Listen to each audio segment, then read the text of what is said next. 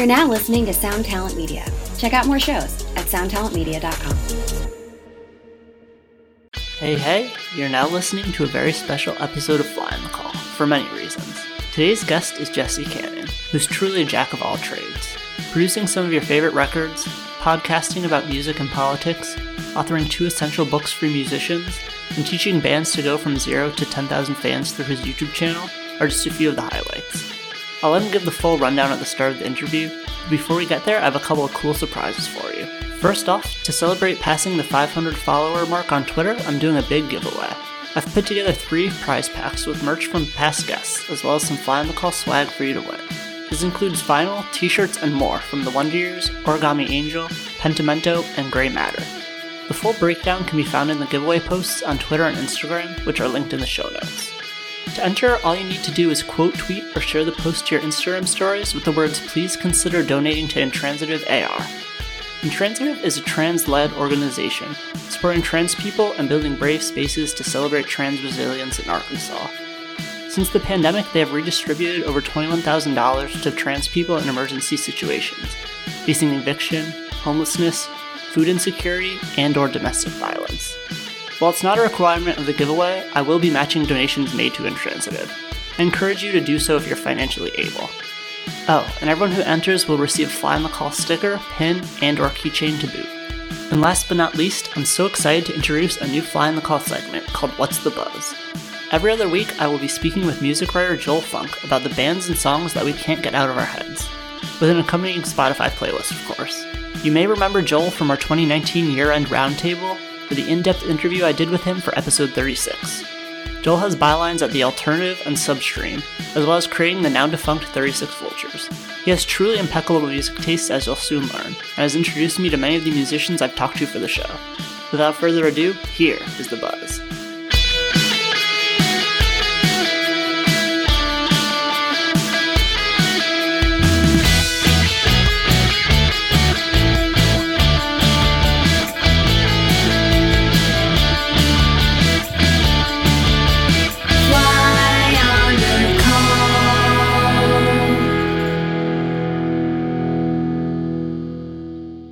So the first track we're talking about is Sweet Hibiscus Tea by Penelope Scott. And funny enough, you listeners are going to hear me finding out about Penelope Scott once we get into the actual interview. But I've seen this album described as ragtime punk. And I think that sounds pretty accurate. It's kind of like it's almost, I don't know, it's like lo-fi with yeah, for sure. Kind of like bare bones guitar and piano, and almost like a echoey sound to her voice, I feel like. Yeah, absolutely. Who described it as ragtime punk? I think it was just like some random review I saw when I like Googled her. Okay. Yeah, no, that's sick. I love the way that description sounds, for sure. Because I've just been calling it bedroom punk. That works too. And I mean, I don't really understand TikTok, but apparently she's like really big on there. Huge. TikTok is wild. Like, it's like brand new stuff that you wouldn't expect to blow up, or 17-year-old songs. Like Gym Class Heroes are like topping the charts again. And I'm like, interesting. Very interesting. And it's also kind of crazy to me that she released 2 albums last year that are vastly different and both amazing. Yeah. Junkyard 2, I didn't hear until, I want to say like a month ago, but I came across Penelope listening to Beach Bunny Radio on Spotify. So the song reminds me a lot of like the Dresden Dolls, for sure. I heard Sweet Hibiscus Tea and I got Girl Anachronism vibes. But and then the next song is a re-release, actually, of a Will Joseph Cook song called Be Around Me, featuring Chloe Moriando.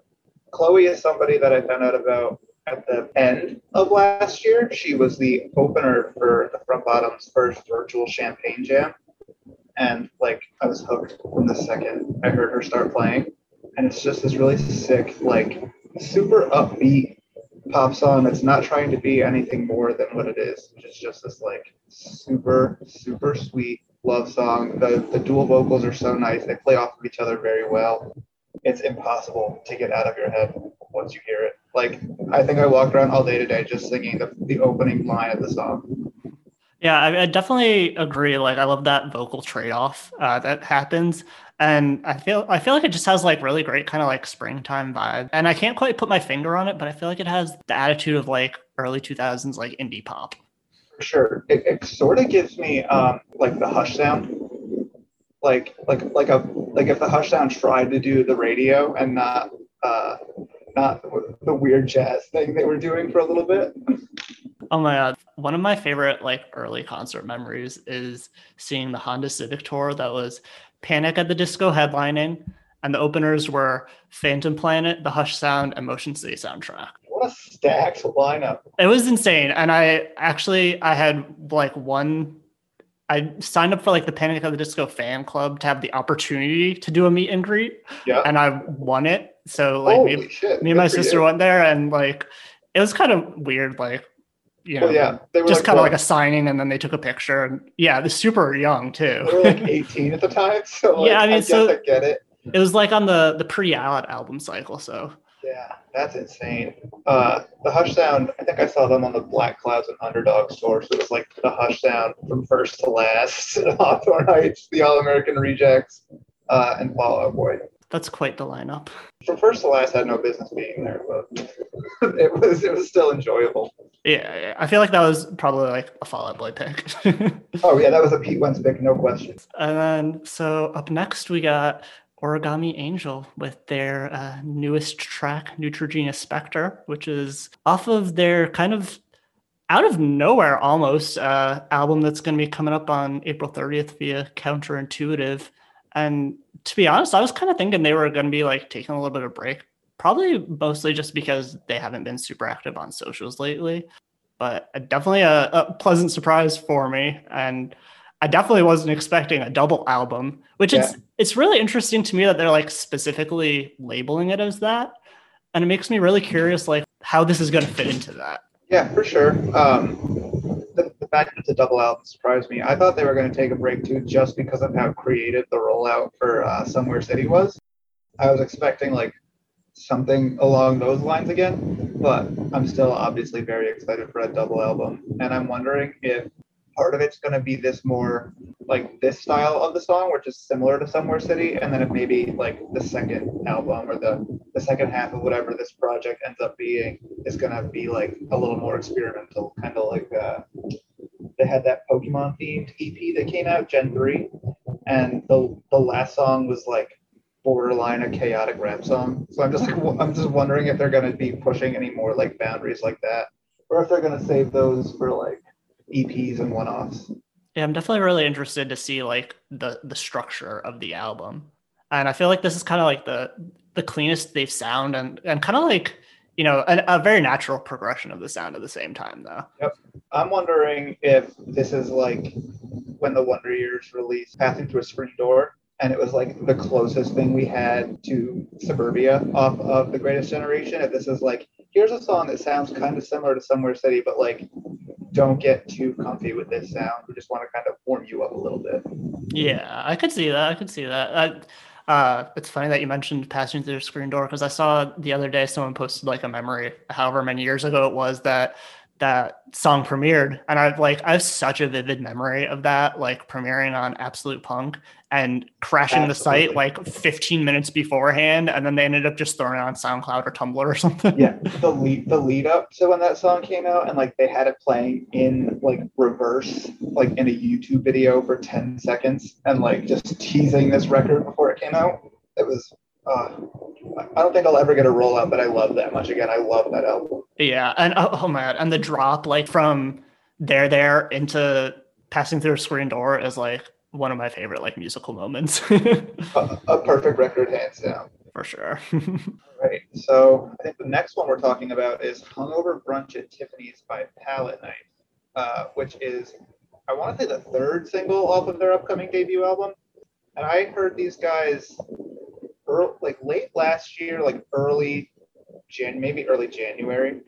And they're not by any means like reinventing the wheel of what they're doing. It's really riffy, like bouncy, good, just indie pop. But like listening to it, I can't get over how well they like work their like neuroses in the lyrics, and it doesn't feel like they're doing it just for the sake of doing it, right? Like you could tell this is very much a lived-in experience, and it's not just talking about being like sad and depressed and drinking your feelings away just for the sake of, oh, I know people are going to relate to this. Yeah. I feel like there's some really cool guitar work on here too. Like it's kind of like on par with like Jail Socks for me, who I really love, and I'm so stoked for their debut LP. Jail Socks is a band I have to get into because I've been obviously seeing the name forever, but it's like I just haven't taken the plunge quite yet. The 4 or 5 songs on the It's Not Forever, I think is the name of the EP. Like they're just so good. So up next is God's Gift to Women by Harmony Woods. Jamie Coletta from No Earbuds was kind of teasing that there's going to be a surprise release at midnight a couple weeks ago. I think 3 weeks ago, maybe at this point. And because I love pretty much every band she works with, I was like, oh, okay, I guess I'll have to stay up till midnight then to see who it is. And then once I saw it was Harmony Woods, I was like, okay, let's do this. Listen to this right now. I ended up like live tweeting it, and it just kept getting better. Kind of the more I found out about it, like being Bartees Strange produced, and the drums on this song in particular and the album as a whole are just like so huge. I love them. Yeah, I think that this is the best that Harmony Woods has like sounded. This is what, the third full-length album from Harmony Woods, and like this finally feels like they're really coming into their own sound-wise. Like they found and they know what their niche is. They know they tell an incredible story, and her voice just sounds so fucking solid. The entirety of this record. Yeah, I can't wait to scream "This Is Your Wrecking Ball" live. Oh, absolutely. God, I can't wait for live music to come back, Scott. Oh, man. But yeah, no, I love this song in particular, but this album as a whole. What a great surprise. I didn't know what to expect when Jamie was teasing that. I certainly was not expecting this. All right, and the last song that we have is called Haircut by Petey, and I believe it's pronounced Maya Folek. I could be wrong. But they've worked together previously, and Petey is somebody that I fell in love with after like laughing at their album art, because Petey does have this kind of unassuming, almost Muppet-like quality to his appearance. And Matt from Super American kept posting Petey songs on his Instagram story. So I finally, after seeing the EP cover for maybe the 5th time, was like, you know what? I respect Matt. I love everything Matt's done. I'm going to give this a shot and see what it's all about. The EP that came out last year, I believe it's called Don't Tell the Boys, is like this, similar to Penelope Scott. Like there's a real bedroom quality to it where it's like you can tell he works on it and he pours like everything he has into it, but it's not too overproduced. This song in particular, though, it came out right around the time literally the same week that I walked into therapy and was telling my therapist, I was like, I think that I want to cut all my hair off just so I know that I have control over something going on. And then like that's literally a lyric in the first verse, and I was like, oh, sick. I love when music just somehow manages to line up completely with where I'm at. And it's like beautiful, but devastating once you get past how beautiful their voices are together. Yeah, I feel like the riff is almost like a little bit dissonant, and I think that really kind of like brings out those qualities you're talking about in their voices. And I don't know, it kind of reminds me of, it feels like nostalgic in a way, and kind of like, I don't know, like a sunny car ride on a fall day or something, like where it's like cool outside, but then you feel the warmth of the sun. Yeah, Petey, it's interesting. Everything he does to me feels like both brand new, but also like it could have come out 10, 15 years ago and it would have been just as good. Like it would have fit in just as well. I don't know. This guy's a genius, and I cannot wait for a full-length album from this guy. Yeah, and I do have to just give a quick shout out to the line, I make jokes when I've been feeling uncomfortable. Am I all right? I really think I'm in trouble. Yeah, and the way that Maya's voice sounds on it is just like, I don't know how anybody can pack that much emotion into a line that is both like, it's devastating, but it's like also funny. Like, I just don't know how her delivery is impeccable, just impeccable. And then I guess I do just have a couple random pieces of music news to bring up, which is one, Pink Shift is teasing something for Friday. and I'm incredibly stoked. I love the artwork that they're using to tease it. Like, teasing stuff is so cheesy for bands sometimes, but it feels like they're doing it right, and it feels like they're something that we should be excited for. I did notice that the artwork they shared has On Thin Ice written on it, and I'm wondering if like there's like a graphic novel or something coming out. Yeah, when they posted the first teaser, I literally retweeted it, and I was like, this made me realize how much I would love if any band that I love made a comic book.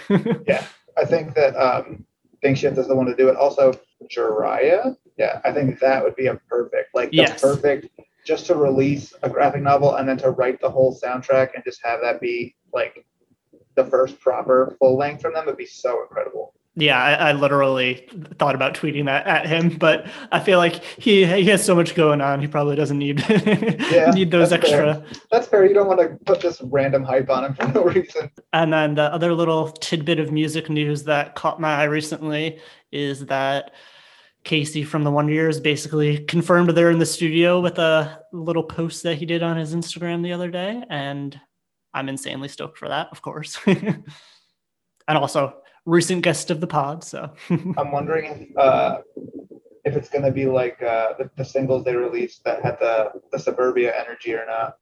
Yeah, well, so when I talked to him a couple weeks ago for the podcast, he said that they really enjoyed kind of revisiting that sound, and he made it sound like it's going to at least somewhat inform the music going forward. So that's should be interesting. Yeah, absolutely. They're kind of a band that can do anything, and I love it. So yeah, absolutely. I mean, everything they do is just perfect. Well, all right. The first episode of What's the Buzz may have just wrapped, but this episode of Flying the Call is far from over. I know you're itching to get to it, so let's keep this train rolling right along and get into my interview with Jesse Cannon. I wanted to start with a list of your jobs so people get an idea of just how busy you really are. I know I'd probably miss some, so I was wondering, could you give the quick rundown of your current project?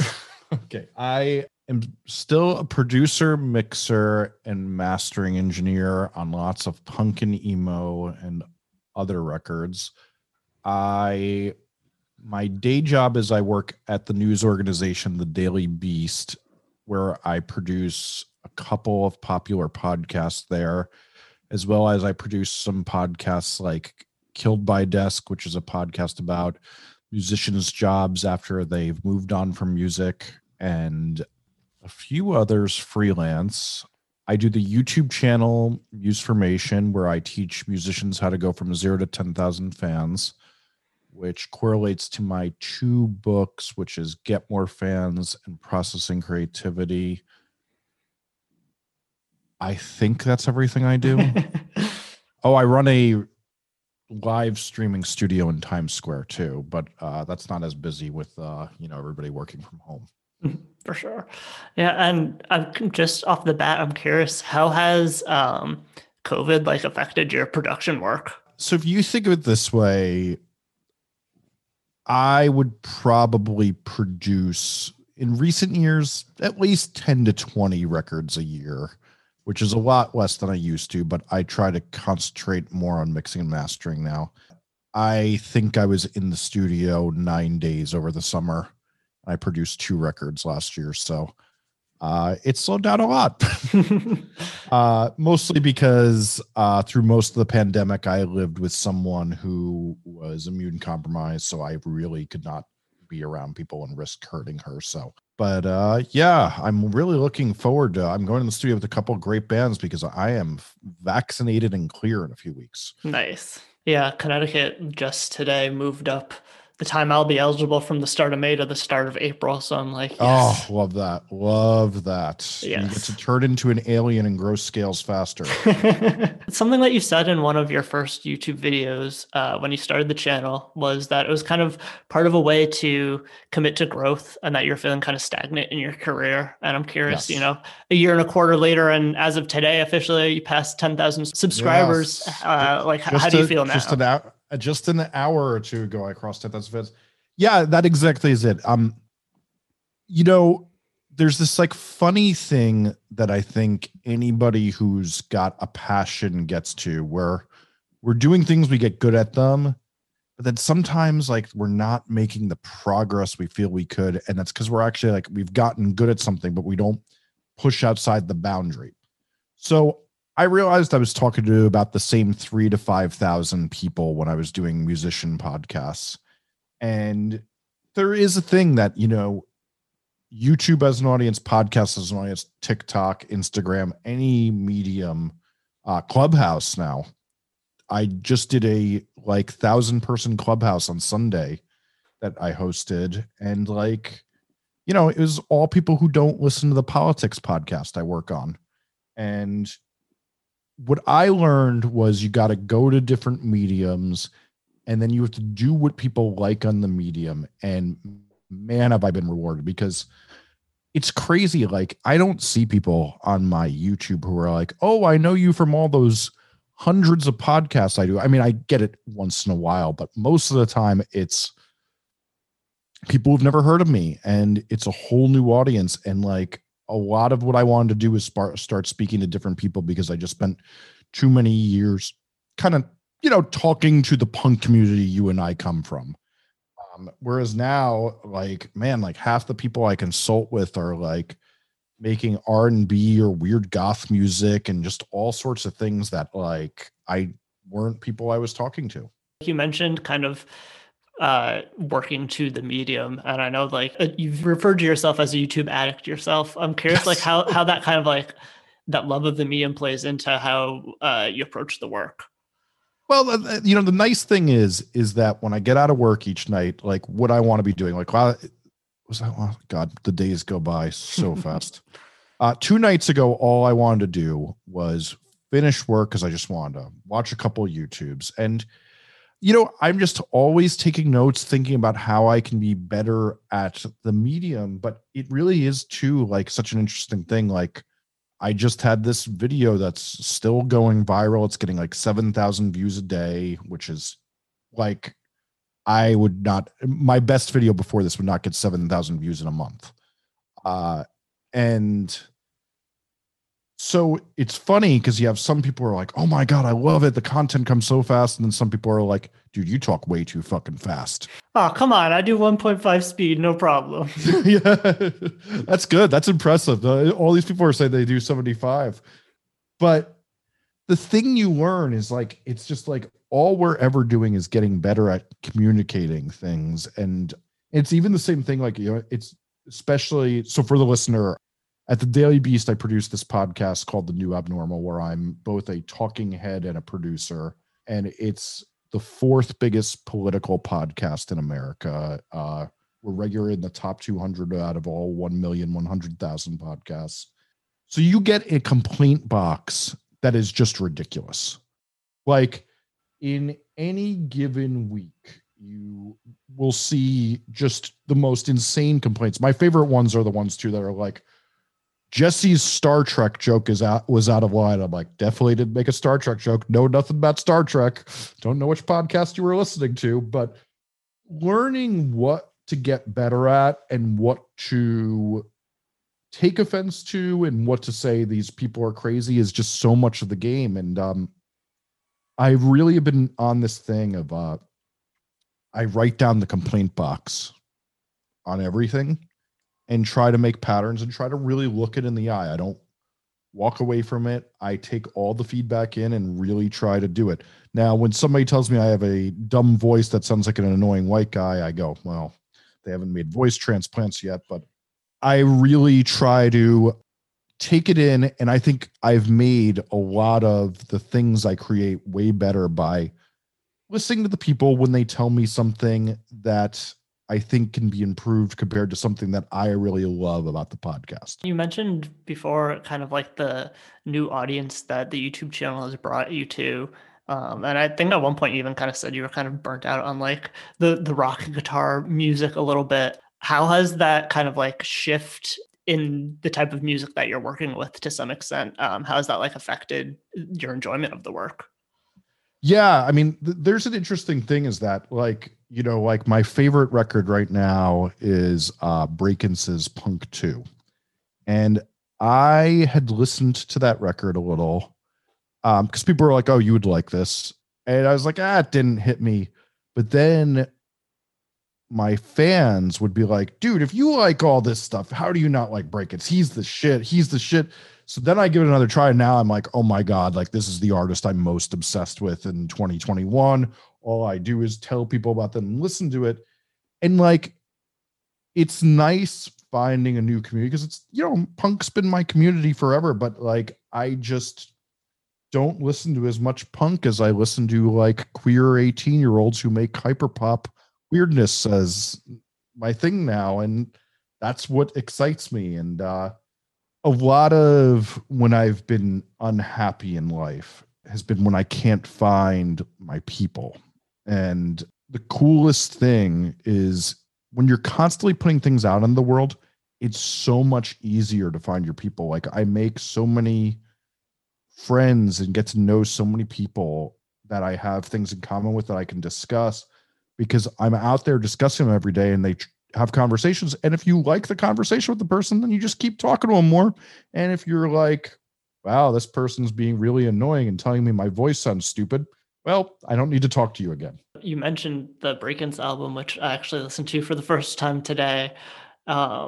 And the dynamics are something that like really stood out to me. Like, I feel like the big moments are so huge.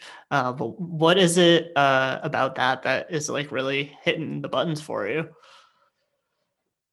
You know, I joke all day that I'm like this really unemotional person. Like particularly like during the election, you know, one of the hosts of the podcast is a guy who was involved with the Lincoln Project, who was obviously the most contentious people to Trump, which means Trump supporters were sending me death threats, getting my address, which I don't even know how they did.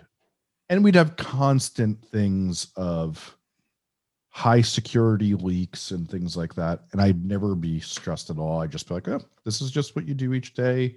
And anything that happens, you just go on. And I'm basically in the same good mood every day.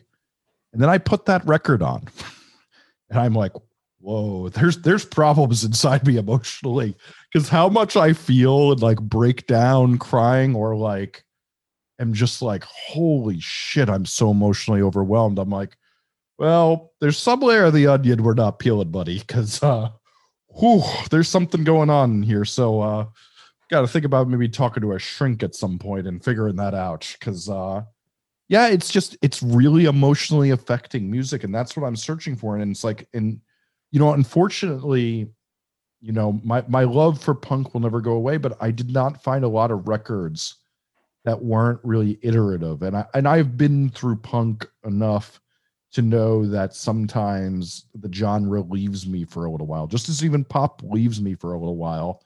And I'm not connecting with as many punk bands as I normally did. And just finding that record, I mean, it does feel like punk too to me. Out of guitar, like punk driven music, what have been the one or two acts that have kind of like caught your eye lately? Okay, now we have to hit the Spotify, because I'm the worst person at ever remembering what I'm listening to.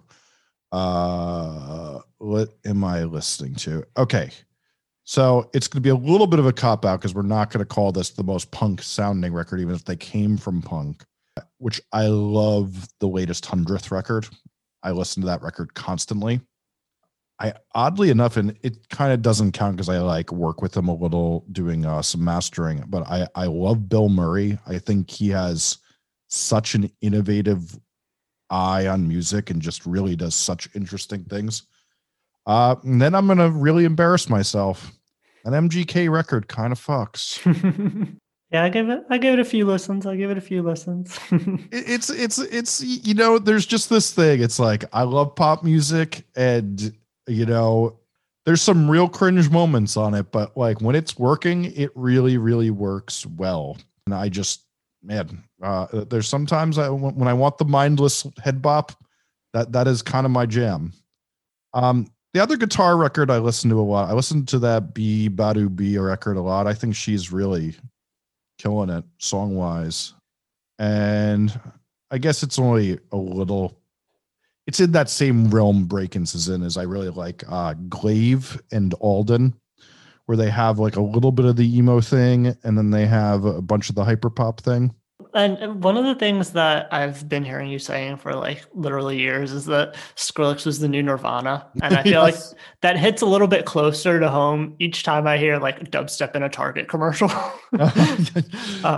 But more recently, you've started saying like Brockhampton is the new Nirvana, which is interesting to me in that you can't say Brockhampton is the new Skrillex because people don't even realize that Skrillex was Yes. the new Nirvana. So I'm curious to hear more about like your thoughts on both those bands and also like kind of what it means that we're on to the next big thing when people Sure. haven't really even realized the last one.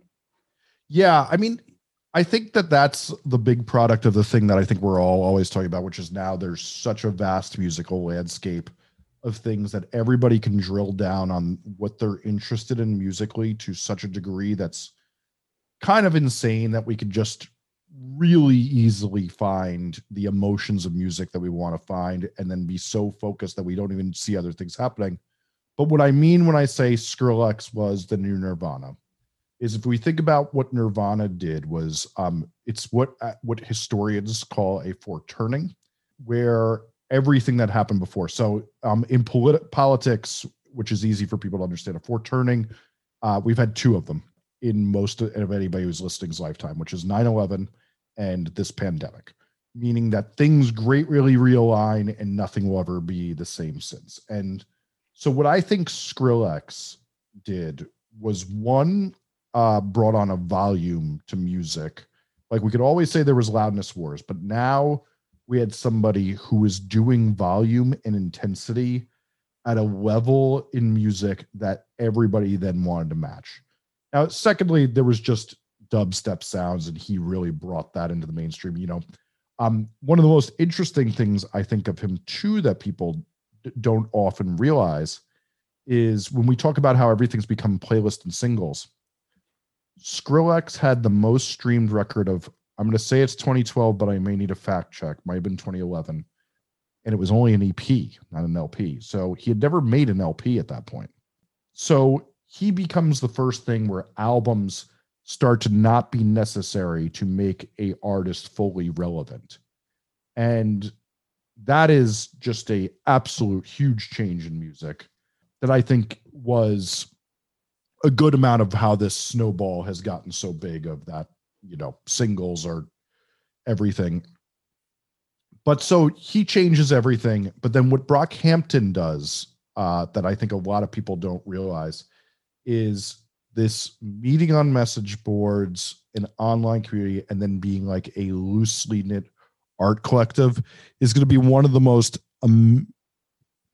just consequential changes. And yes, we could all say like, okay, sure, there was those things in the past, there was collaborative things, but like they brought this to the mainstream. This is a band with a #1 record that is basically an art project where everyone involved in it is known as a member. And there's going to be so much of this as they influence the world of kids who grew up on that and saw that idea.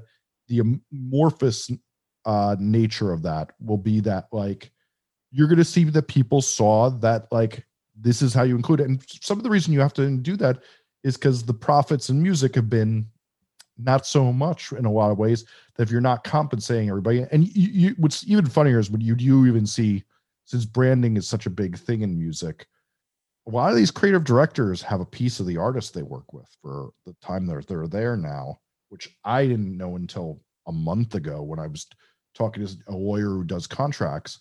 And you're just going to see that these creative teams become more and more a part of the artist, even if for branding's sake, the artist is the face. But I think Brockhampton shows the collective thing and bringing people up in that. And, they were definitely influenced by ASAP and things like that, but they showed a model that I think people will really latch on to for a long time. One of the things you mentioned in there was kind of like the shift from the album to being the main, body of work to the singles.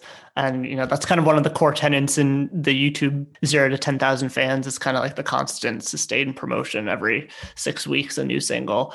I'm curious how have you seen that affect the creative process for musicians and also kind of the way that you connect with music. Like I'm very much an album person. So like sometimes it's a little bit hard for me to like wrap my head around the fact that I have to wait to, get this body to really dig into.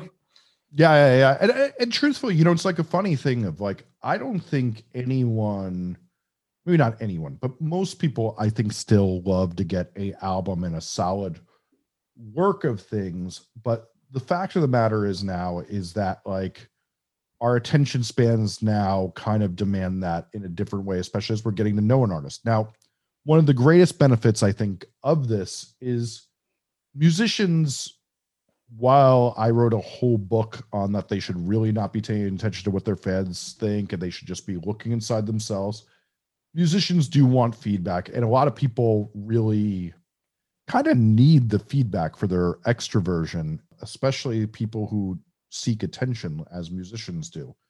And singles allow them to get these bursts of feedback and this constant thing that, we all talk about that everybody's getting addicted to on social media, but I think in a somewhat healthy way. I don't think that they should ever be catering their music to the feedback of the fans, but at least seeing growth. Like, we talk about mental health among musicians. One of the craziest things I've even learned with like depression over the years, I think it was Johan Hari's book, Lost Connections, is that one of the ways you keep yourself from being depressed is incremental progress on things. Is that when you feel stagnant or you feel like things are going downhill, that's depression. Whereas putting out a single and consistently doing this all the time and getting good reactions and seeing things build, that helps your mental health. And, I as we come to a close of this pandemic, when I look back at where I was a year ago, I was fearing for so many of my musician friends with them being home and having to acclimate. And, I lost one of my dear friends during this time, but I thought it was going to be a lot more. And I just, if we want to get more into the single versus album as the listener, I think albums are very much here to stay because people need to hear a body of work, but I like that we can take them in. If I'm being honest, when I know the 1975, a group that it means the world to me, is putting out an LP, do I listen to the singles as they go? Absolutely. Do I try to ration them a little bit so I can enjoy the album as a whole? I sure do. One of the common things that, comes up a lot in your videos too is, the fact that you'd be telling people who Brockhampton are, who Billie Eilish are, at the point where they already had, hundreds of thousands, if not millions of plays racked up. Mm-hmm. I'm curious, like, what do you think that says about like the music industry in general, and kind of like, how do you keep your finger on the pulse? What's so crazy is like, I don't think anybody has their finger on the pulse anymore because it's so there's this moment I love to talk about that I had with my friend Zach Cirillo is, and I want to get her name right. Okay. So he sends me this record to master for vinyl. And I'm like, all right, this needs a pretty heavy head. Like I sent it back to him. I'm like, all right, I did my thing. And he's like, whoa, this sounds great, but it might freak people out because this does not sound like the record and people are used to it. And I'm like, God, I hate when bands think people are used to it. It's like, you have 1,000 fans. We're supposed to get you hundreds of thousand fans. So the artist Penelope Scott presently has 2.4 million monthly listeners on Spotify. I had never heard of her. I love this record. Like Public Void is what it's called. It is just an absolutely original work, but it is impossible to keep up with monumentally big artists. And then when we think about it, it's just 2.4 million. Most of the bands you and I love in our scene don't have 200,000 monthly listeners. And we're like, hell yeah, they got a huge buzz.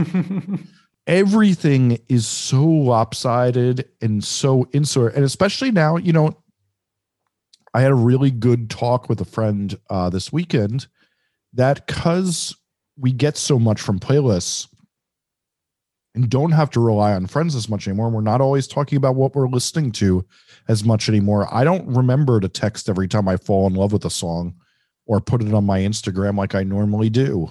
And so we're having really insular moments now with music, which is, can have some benefits, but I'm weary of how that changes music discovery and how much, I'm always skeptical of giving any more power to Spotify. And I think kind of something that goes slightly along with that is the idea of setting unrealistically high goals for yourself, which I know is something that you did for the YouTube channel when you started that. And Yes. I feel like, talking about that kind of Spotify disparity is kind of something that plays into that and would make it, maybe harder for a band to set either a realistic or an unrealistic goal to like kind of know what marks they should be hitting. So can you talk a little bit about kind of like, the mindset behind that setting of goals? Yeah, I mean, it's interesting. What I actually think musicians' goals should be, you can't control the outcome of how much people listen to your song, but you can control the outcome of the work you do and how much effort you put into having them hear you. So what I often tell the musicians to do, particularly like I do a lot of consulting calls where I coach people and give them a plan, is like, the goal should be uninterrupted 90 days of 3 hours of work a day.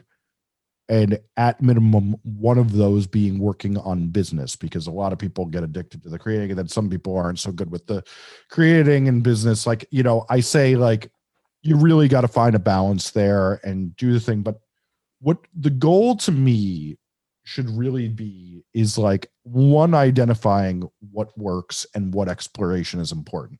So a good example is like one of the things I tell musicians all the time is the difference between you and your favorite bands is your favorite bands have just figured out how to tell people what is exciting about them, or their manager has, or their music in general just gets people excited. It's sometimes both A and B, but one of those has to be happening.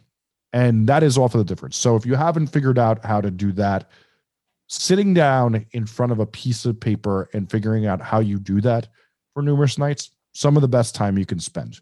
Some of the other best time you can spend is literally just scouring through Bandcamp and SoundCloud and trying to find other groups who are similar to you that you can reach out to and start to build a community with.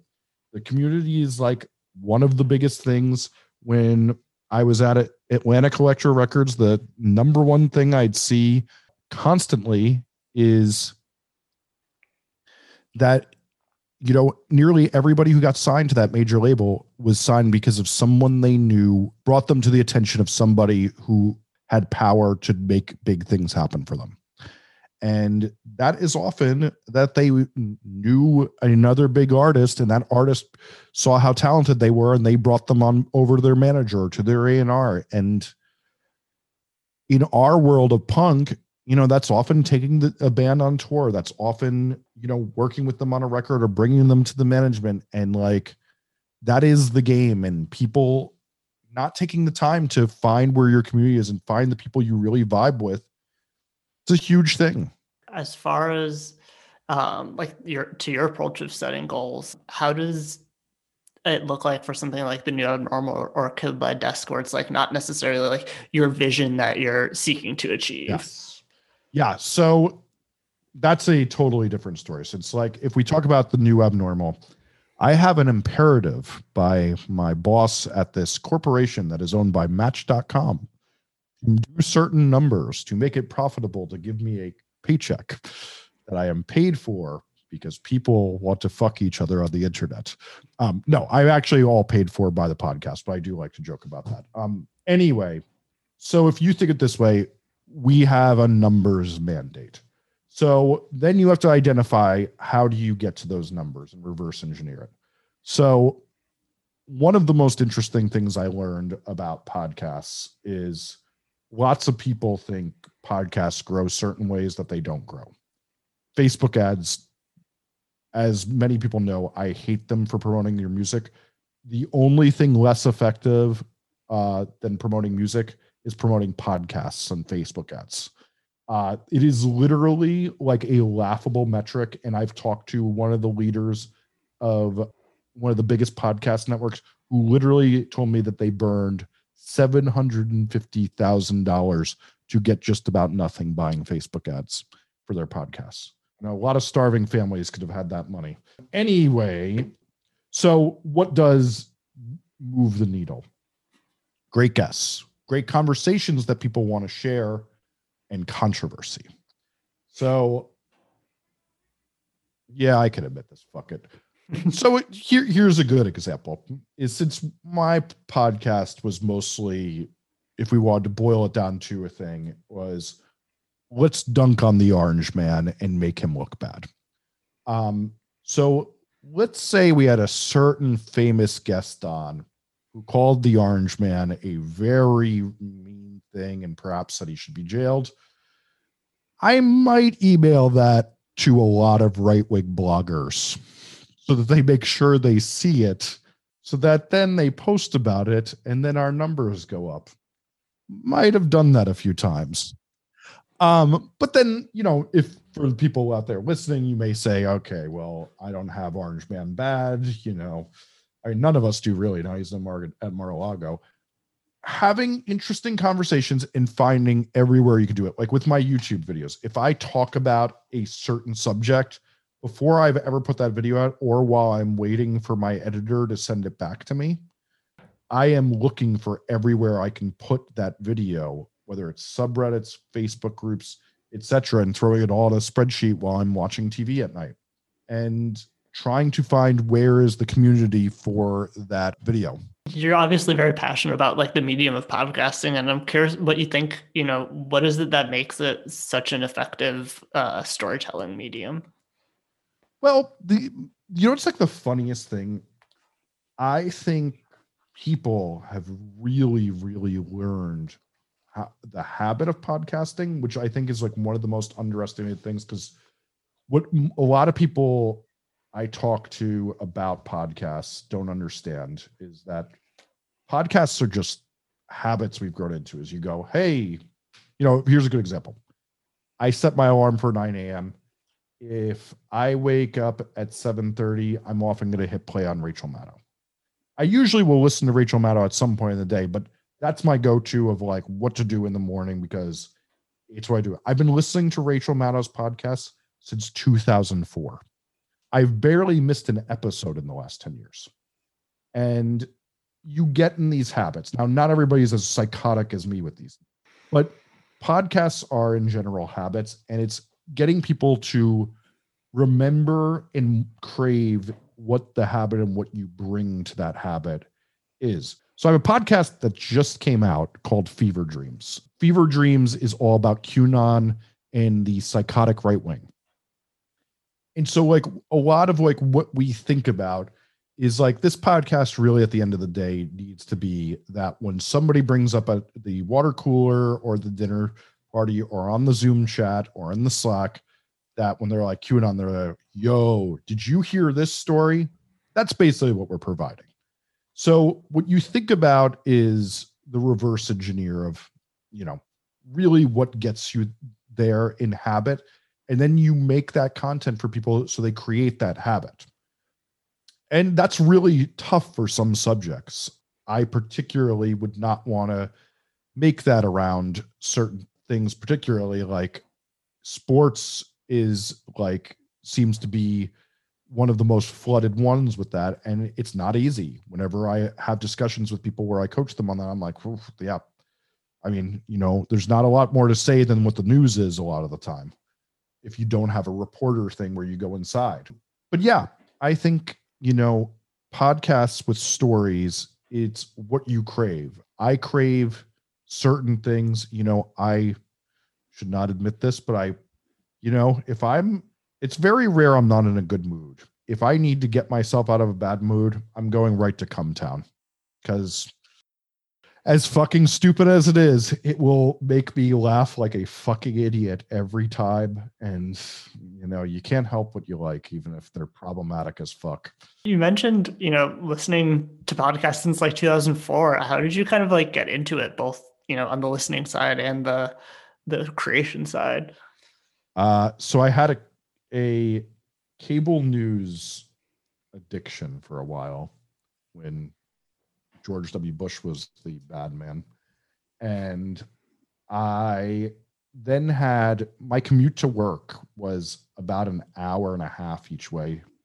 And because I produced records, I really didn't want to listen to music because it would wear my ears down even more. So I listened to tons of audiobooks, but then that got boring. And I was like, oh, well, I keep hearing about these podcast things. And I hear this Rogan guy and this Adam Carolla guy got one. And I didn't like those. But I found all the Air America ones, which is a defunct left-wing radio network. And I listened to tons of those. And literally, like back then, it'd be hard to find like a listenable podcast. Like the biggest problem was that they were all so bad. And like normally people are like, oh, well, you know, production's like, no. It doesn't matter about production. Most of the people who just did podcasts were insufferable. So it was really a bad time out there. So not like now where like, I think most of us have a list that we're never going to get through. Oh, yeah, for sure. So yet again, coming back to Zach Cirillo, we had always been talking about how we both listen to podcasts. We'd be sending podcasts back and forth. He's like, do you want to do one of these? And I'm like, wow, that's actually a good idea. Like we could kind of have a good time doing this. And I was like, yeah, I know how to edit audio. I'm good at that stuff. I've done a lot of audiobooks and yeah. And then we did it and it was like, you know, we were on the cover of the music page pretty instantly. And we were pretty early to it. But yeah, and then when Zach left, I just kept going. I started another one. And then my professional career in podcasts, meaning when people started to hire me, our studio started getting booked by a lot of them. And I did a couple political podcasts and some mommy blogger podcasts. And then Atlantic Electra reached out to me to start doing production for their podcasts. And I started doing 99% of those, maybe 90% of them. Yeah, that was a great experience. And then I had the crazy thing of that they kind of shut that down when COVID left. And it was right as the Daily Beast was looking for somebody. And hilariously, there is 3 people on staff at the Daily Beast who I've produced. So that worked out well. For sure. And I mean, I imagine you're coming up pretty close to the 9th edition of Get More Fans. I'm curious what's in store for the newest. Well, you know what's funny? This is, I think, one of the most interesting things. So for people who don't know the full details, this is a book about how you build a fan base and how basically like the lay of the land of DIY promotion. And it's, you know, my channel focuses on things that change fast and less evergreen ideas. This is much more like, here's what's happening with, and like the lay of the land, and here's what your options are. Every year, I usually have to update 100 to 200 pages of just changing little details and updating little things because things change so fast. Never has it changed less than this year. And everybody's like, wow, no, but the music business changed. I'm like, but you know what didn't really change is like the fundamentals of promotion. We just started doing different things. Not a lot of new tools came out. You know, playlisting, that was the same thing last year. Playlists meant a lot. It's really was just live streams is what really changed in the game. But other than that, the game really stayed the same. And I know everybody's like, everything's different. It's like, on a macro level, I don't think really, I think less changed than ever. And particularly what was also interesting is all the little startups around music, less of them happened in this year than ever before. I am on every press release list for when a music startup happens, much to my annoyance. And never did less start this year. Or should I say, never did less start that got any ground. A lot of them started around things with live streams and things like that, but none of them really got ground. Everybody just did the live streams without new startups. They did it with classic tools. And I'm curious, like, what would you say is kind of like the biggest lesson that you've learned and kind of the way you've had to pivot in the last year? When I was mostly a record producer, it was always very funny because people in punk and emo just knew me as like, oh yeah, he's that guy. He does the emo thing, but he also does Leftover Crack. But no one knew that I also in New York was like a well-known producer in like garage rock. And I did a lot of different things and different genres all the time. Particularly this year, what's been really nice about diversifying my income and my interests is I thought it might make it so I miss more things. But really, like, what I've kind of found is that my radar is now so vast that I can bring in so many things from what I see in the podcast world into the YouTube world. And then what I see in the production world and the music world often ends up in my political podcast too. And diversifying, you need to keep, diversity for diversity's sake doesn't work, but I've been really, really psyched on a vastness of knowledge about a lot of things has made everything run a little bit smoother for me. And what's also been nice is it's nice being able to give people work during this. And I've been able to give a lot of people work because being diverse means I don't have to say yes to every single thing. And I think I can recommend somebody who would do a better job or hand it off to an assistant who does really good work. And what's been something that you wouldn't have expected to like translate over from one to the other, podcasting to music or vice versa? So, it's like, I guess here's like a very funny thing is that like, so pop music demands such exactness in the way you speak, and me being able to get people to speak really, really exactly on voiceovers and things like that, that really helps a lot. And then the other funny thing is when you're involved in punk hardcore, you have so many edgelords who have the craziest take possible of everything that happens. So whenever we need like a really alarming out there take, I just have a whole list of all my insane political friends from punk rock who I could just scroll through their Twitter like, oh, wow, they're saying that, huh? Well, we got an outlier. Here's what we could say. One of the things that you kind of have said frequently is that if you had it your way, there would kind of never be ballads on a punk record. Like you want an album that is consistent in its tone. And one of the things that I've noticed kind of more recently is kind of the breakdown of genre leading to like these crazy albums that have like this tone that's kind of all over the place. And I'm curious kind of your take on that. Yeah. I mean, it's a very interesting thing because like people are like, will talk to me about how I say that. And they're like, but your fucking favorite band's 1975, you fucking asshole. There do 60 million genres on that. I'm like, I didn't say it's necessary.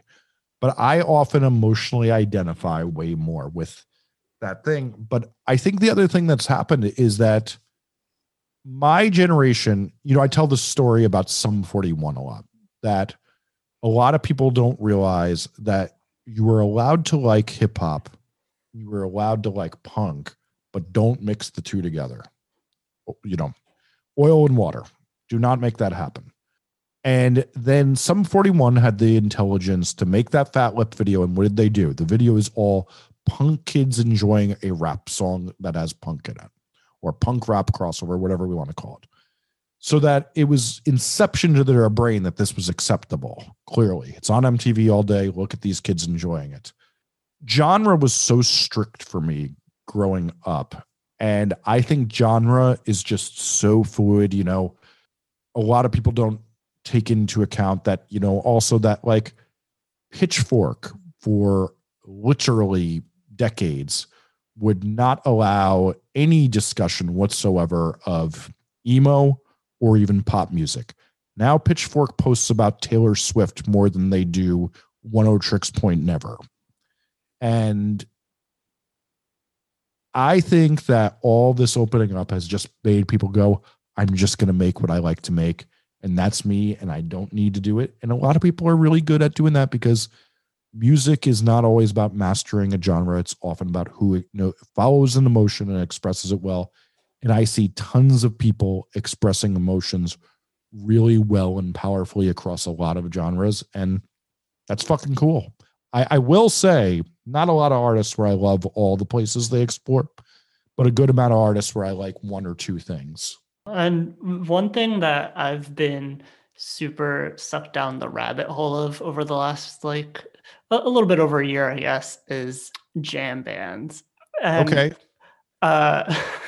Well, so I'm like a big like vinyl nerd, knowing the crazy pressing information, all that stuff. So like the archival aspect of the fan base is something that really has always appealed to me, and I've been like super interested in.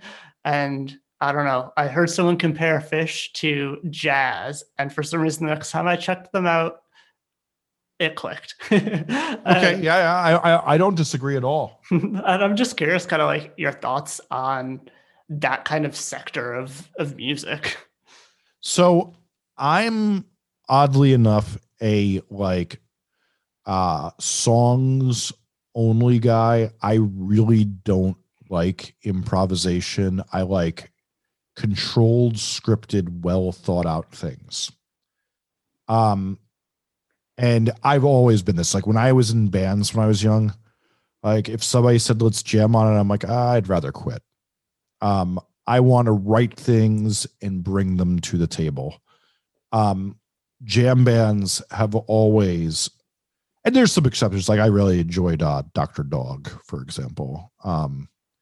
But jam bands' lack of structure and lack of, it's the same reason like I didn't like being in a band and I became a record producer. Is like I like taking a rock and whittling it and finding every bit of shape it should have by experimenting, and then if I have to, throw that rock away and then look again at the rock and reconstruct the thing I did, knowing the flaws.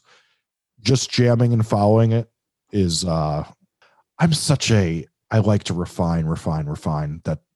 Following my spur of the moment emotion when I could take 10 spur of the moment emotions and then pick the best things is so much more interesting to me. Gotcha. And I'm curious, how close are we to getting a real earnest clip of Incel Hype Beast? you okay? You want to hear something funny? There is an Incel Hype Beast song almost in the can.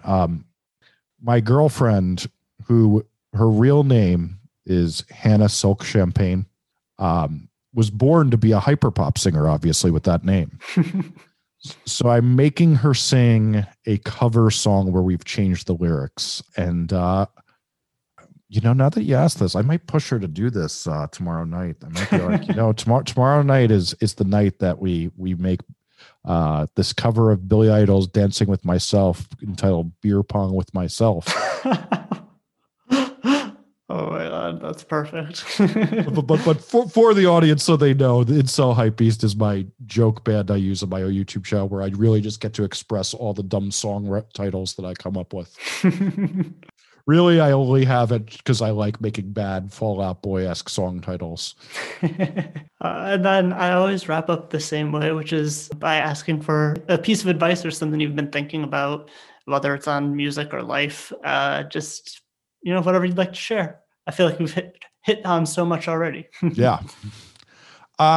Here's an interesting one. I had a lot of trouble dealing with loss in my life a lot of the time when I'd lose a friend, and still do, every single year of my life to either suicide or heroin, which is a horrible, horrible thing and product of being around music a lot of the time. But the thing I've learned the most about, if you're hanging on to things, and kind of right in line with the mental health and depression thing of making progress, is what really helps with closure is trying to do things that right the wrongs you feel. If you're being driven crazy about what you could have done in a situation, work on doing something to prevent that in somebody else's life, and work on being there and trying to do something good for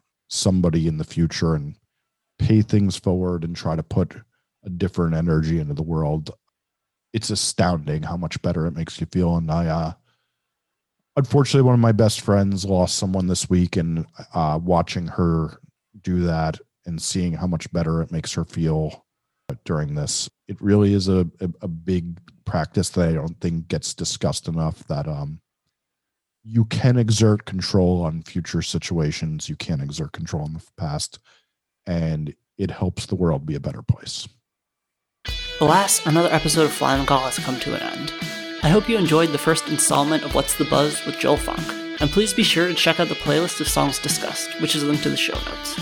I'm so stoked to have an excuse to talk to Joel on the regular and to help bring even more amazing music to new ears. Feel free to hit us up with any suggestions for the music or format. And thank you so much to Jesse Cannon for taking the time to talk. All of his work is worth your time, but I've been especially inspired lately by his YouTube channel, Musformation. So if you're feeling overwhelmed with where to start, I highly suggest checking out a few of his videos. I'll be back next week with another 2 great interviews, so be sure to subscribe to the show wherever you listen to podcasts, or put a reminder on your phone for Tuesday and Thursday. Catch Joel and I back here with more tunes 2 weeks from today. Don't forget to enter the 500 Twitter follower and show your support for Intransitive. I will be announcing the winners on April 14th, and entries must be received by April 13th at 11:59 p.m. Eastern. It's easy to enter, and everyone's a winner. Fly on the Call is brought to you by Sound Talent Media. A special thank you as always to The Alternative for helping promote the show, Kaylin West of Tiny Stills for the theme song, and Akela Jane for the artwork. You can keep up to date by subscribing to the podcast and following the show on Twitter and Instagram at FlyOnTheCallPod. Feel free to email any questions, comments, or other feedback to me at flyonthecallpod@gmail.com. Protect trans youth. Fly on the call.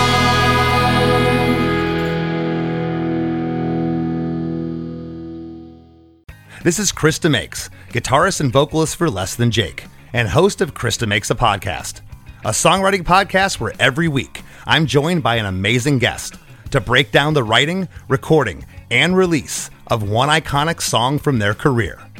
In our giant evergreen back catalog of episodes, we've had rock legends such as Dee Snider and Huey Lewis, punk rock favorites like Mark Hoppus, Fat Mike, and Brett Gurewitz, and up-and-coming artists of today such as Liz Stokes of the Beths and Genesis Owusu.